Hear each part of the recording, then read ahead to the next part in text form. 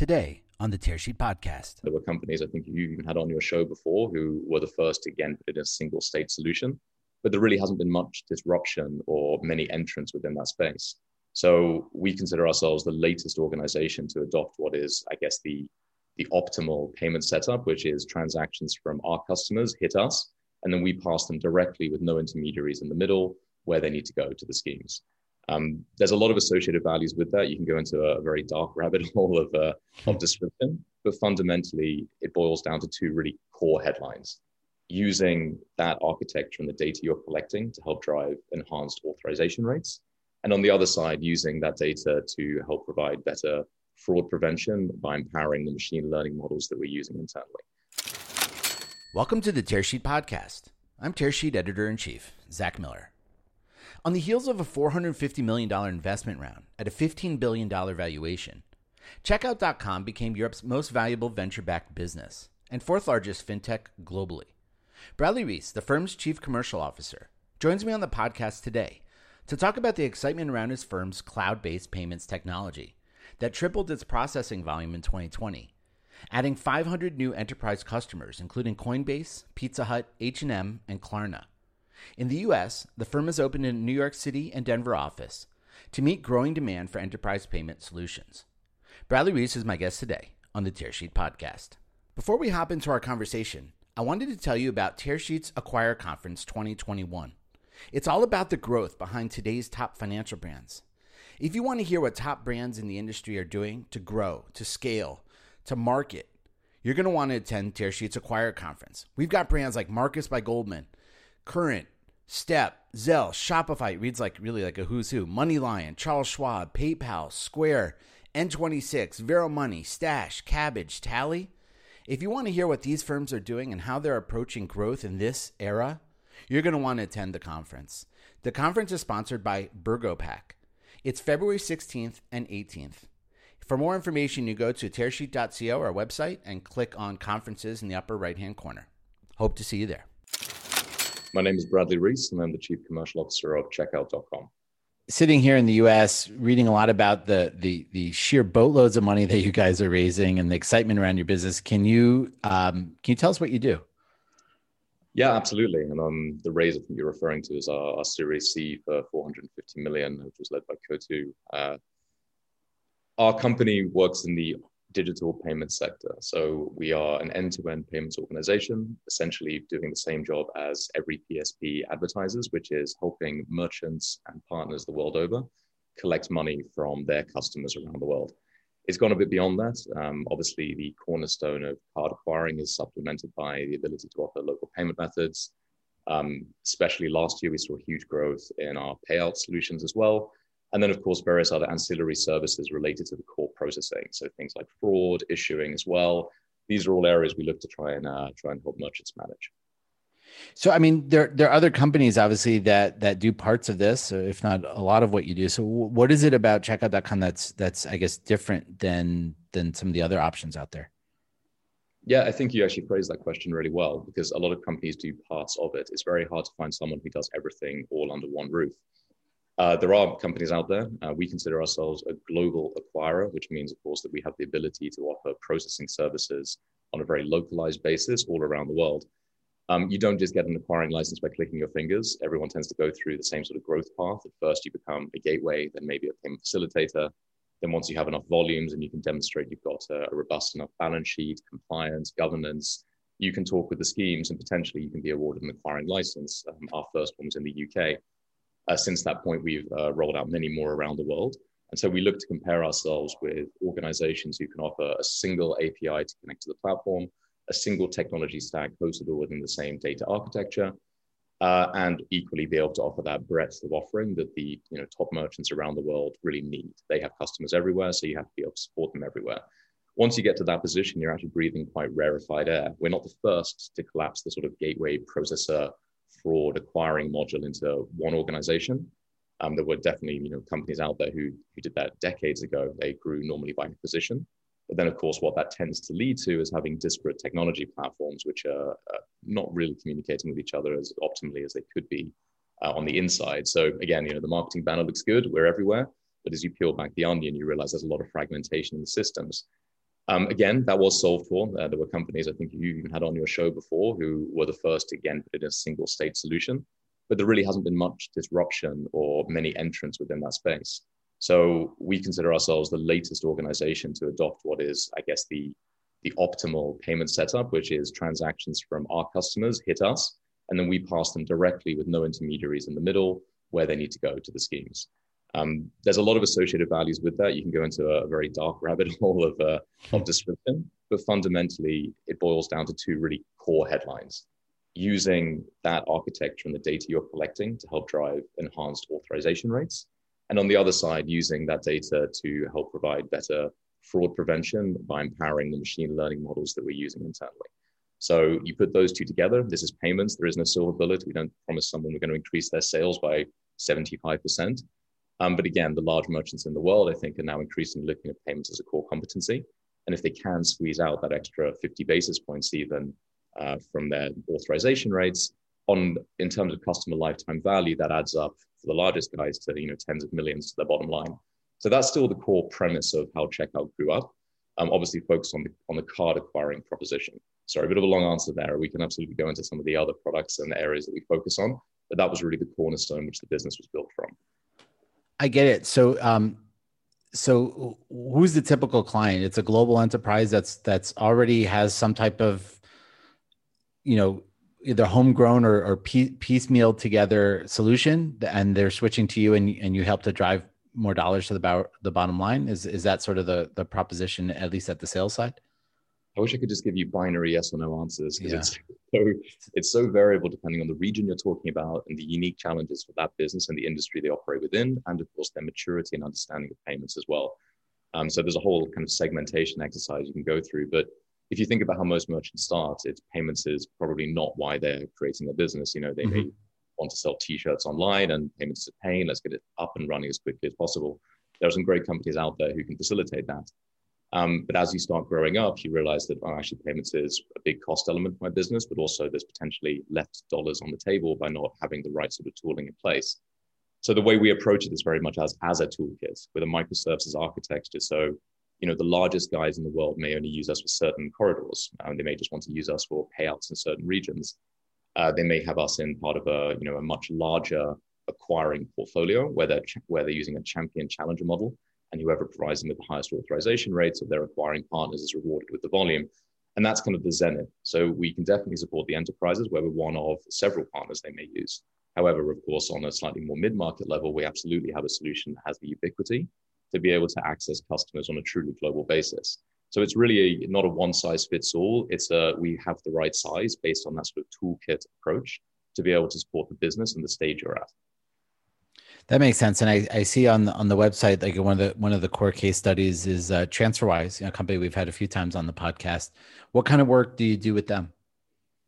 Yeah, so they're a really good example because we help them on both using debit cards, for example, to upload balances into their ecosystem. And then obviously on the disbursement side, they have needs around how they're doing payouts. So we may not be helping them on every corridor. They may have their own banking infrastructure. But for example, some of the newer tools that have come out in the last years, things like Visa Direct and MasterCard Send, they provide a nice alternative if you want to provide an expedited or payout on a Sunday. So making sure that we have the latest tools available as the schemes release them is also really key to the overall proposition we have. I think if you're looking at that holistically across the industry, the schemes for a long time actually didn't innovate that much because there wasn't really the competitive pressure to do so. Now there are very much existential threats, either with the rise of UnionPay, it could be Alipay, it could be open banking initiatives. So they've really had to innovate, and they've actually done a very good job of it. So now you're starting to see a lot more tools coming out from the schemes themselves. But of course, them releasing them doesn't necessarily mean downstream that all of their partners have them available for the ecosystem at the same time. So that's another area we focus on, is trying to stay as current as possible, making sure the latest tools, even if they're not ones created by ourselves, are available for our customer base. So can you talk a little bit more about what that existential threat is, Bradley? Yeah, it depends on, again, the market you're talking about, because there's different levels of maturity. I always think that... Let's talk about the US, because that's primarily where most of our listeners are. Yeah, absolutely. So the US is actually a relatively simple market from a payments perspective. It's very card dominant. People have ACH. Mm-hmm. And then you've seen, innovators like, I think Plaid, and then especially deserve a special mention, because that plaidling turned what was a pretty horrible UX into something which is palatable. But of course, it was still predominantly focused on the larger fintechs, money remitters of the world. You have seen, I mean, the schemes, again, this is getting quite into the weeds here, but they are releasing products which are designed to compete with the traditional banking rails to open up new revenue streams for themselves. So a lot of this is related to global remittances. So how do they compete with SWIFT? And then on a domestic basis, how do they compete with things like ACH? I think in the US, the main entrance we've seen, of course, PayPal isn't ever present, but it really is the buy now, pay later segment. But even that is tied to specific verticals more than anything else. Although you are now seeing some diversification with companies actually focusing on the travel sector versus, fast fashion, which is where most of those companies tended to grow up. Great. So I know that this large round that you guys just raised, some of that, at least on the news side, said that you're opening the U.S. office and opening, I guess, another satellite office in Denver. What are the plans in the U.S. for your team? Yeah, you can't ignore the U.S. And when we look at the partner base, the merchant base, which is in this country, I mean, it's pretty astonishing. Mm-hmm. You are going to see a lot of innovation elsewhere in the world. Our head office in the UK is obviously a fintech hub in London, but it's still very hard to compare anything to the Bay Area group of companies. When you think our job is to help facilitate any movement of money on a global basis for the largest companies in the world, of course, America is very much front and center there. So the San Francisco office, which we've had for quite a while now, was a natural first step for us. But of course, there are great companies all across this country. So Denver is turning into a second tech hub. We're not naive to that fact. We want to have, I guess, some regional diversity, and it's also a big country. If we have offices in Berlin and Barcelona and London, that's covering less of a landmass than the Eastern Seaboard. So obviously having a New York office there as well made a lot of sense for us and was something that was always in the plans. And I think with the investment to an extent as well, now just felt like the right time to put boots on the ground and really try and build out a local presence. And how's that going? At least from a talent perspective, are there particular skill sets you're looking for that you can find here? I guess I'm just kind of curious for qualitatively, what does it look like to build out a team right now in the US? Yes, payments has always had hubs. The US is no exception to that. And there's been regions like Cincinnati and some of the companies that were there. But San Francisco, I think for me, still remains that epicenter. So it depends what you're looking for. But payments was, 10 years ago, companies didn't have heads of payments, or most companies didn't. So it's kind of a recognized sector that's grown up so quickly in the last decade that knowledge center is still actually a really important element of it. People who have experience and actually understand how the industry was put together, where it came from, and then of course, where it's going. That said, we also look outside of the industry for that reason too, is that you want to get fresh ideas in. I think the US has always been an incredible employment market. I think the adage is, it's not always easy to hold on to developers in San Francisco. But as we look to kind of build out the teams here, we definitely haven't struggled with hiring at all, just because there is that really great talent pool, a lot of diversity in it as well, which is always nice to have. And then on top of that, I mean, checkout, we may be a little bit under the radar because we're B2B, we're not a B2C fintech. Mm-hmm. But that said, if you know, is how I'd phrase it. So I think we get a lot of interest from people who've been in the industry and I think can recognize that we're doing something quite progressive and that may be, the next step in an iterative journey of helping to just improve global payments acceptance and the movement of money in general. So I want to go back, Bradley, to something you said earlier that enterprises, don't start out as thinking payments isn't a strategic skill set. It's something they have to do to run their business, but it is becoming more and more strategic. Can you talk about sort of that trend and how that plays into the growth of Checkout.com? Absolutely. Should everyone be a fintech? It's a question that sometimes gets bandied around. I don't think so, to be honest. I think sometimes there's a lot of advantages to being, and sometimes there's not. At the end of the day, focus on the customer. I think that's always the way to kind of approach these problems. And it's the same way I look at things like open banking. Open banking definitely has a lot of potential. And of course, there'll naturally be a lot of interest from merchants who may believe that they're going to get better cost structures. Obviously, a lot of the fintechs taking advantage of having these open APIs in Europe, for example. But you need to look at what problem you're solving for. And I think that's always where you have the question around traction is, are you able to actually deliver a solution to the market that is an enhancement of what's in place today? So I think that's always the way to approach any sort of product building exercise, is really that end-to-end approach and looking not just at the schemes, the merchants, the providers in the middle, but equally looking at the end customer and their user experience. Interesting. And also, you talked about sort of the core checkout.com sort of offering, but then there were some ancillary products, I guess, that you have or services. Can you share those with us?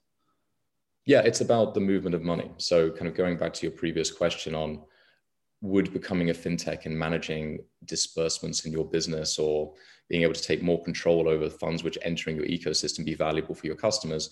Well, potentially. And that's why we linked things like payouts, treasury management, FX services as well. Once you collect funds from your customers across the globe, it seems a bit counterintuitive that you then have to send them to a bank to manage your FX for you. So if you can do that all through the same system, the same flow, the same architecture, just receive one settlement with already, competitive converted fund rates, it seems like it's going to solve an operational headache, but equally it's just going to be a more efficient flow as well. So it's our approach is looking at products that really help with the overall movement of money. We refer to it as connected finance, which is kind of our almost, I'd say it's internal branding. I don't think it's become external just yet, but it's quite a nice way to phrase it because you have the connected payments element and being at the forefront and seeing that first transaction enter an ecosystem, be it for a gig economy company, be it for a fintech, it just gives you that natural position to be able to understand the overall flow of funds. So it helps from a compliance perspective as well as operational, as well as technical, as well as cost. And where you guys headed? Obviously, the Bigfoot closed the round, staffing up the office in the US. Like, what's next for you guys? I guess both from a business perspective and maybe from a product perspective.